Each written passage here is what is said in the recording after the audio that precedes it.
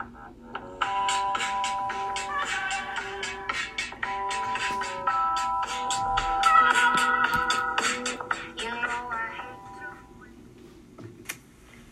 everybody, this is Joy Bacon. Today we are talking about leadership and how to best understand it, then talk to someone who has a proven track record in leadership skills. With us today is Kayla Outlaw Williams. For years she has assisted in leading parent club groups for both her kids' high school and club athletics. She also manages employees and has a house full of kids.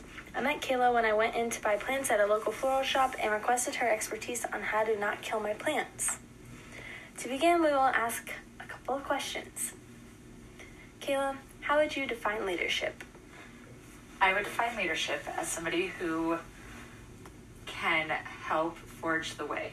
I don't define leadership as like being a boss, but as somebody who's willing to walk side by side to meet the end goal. Could you name a few interpersonal skills that you believe are important to possess? Communication, empathy, time management. You have to be able to see a process from the beginning to the end. But I think of them, being able to listen and effectively communicate are probably the biggest. So what are your thoughts on interpersonal skills? Why are they important? I think they're important because that is what makes people feel valued. And for example, if you come to me with a problem and I just kind of don't listen and I shoo you away, you don't feel like I've actually effectively listened or that I'm going to solve the problem in any way. But if you come to me and I take the time and I listen and I hear your thoughts and we discuss it and we move forward, you're going to feel more willing and you're going to have more of a desire to move forward and in a positive way instead of negativity. Interpersonal skills are an important asset to being a leader. What are some of your best leadership characteristics? I think the fact that I can listen, I work really well with people. I problem solve and I don't let myself become overly stressed in stressful situations. As a cheer and softball mom, I imagine it can be pretty stressful. How do you demonstrate these characteristics? I cuss a lot. Just kidding. No, I do.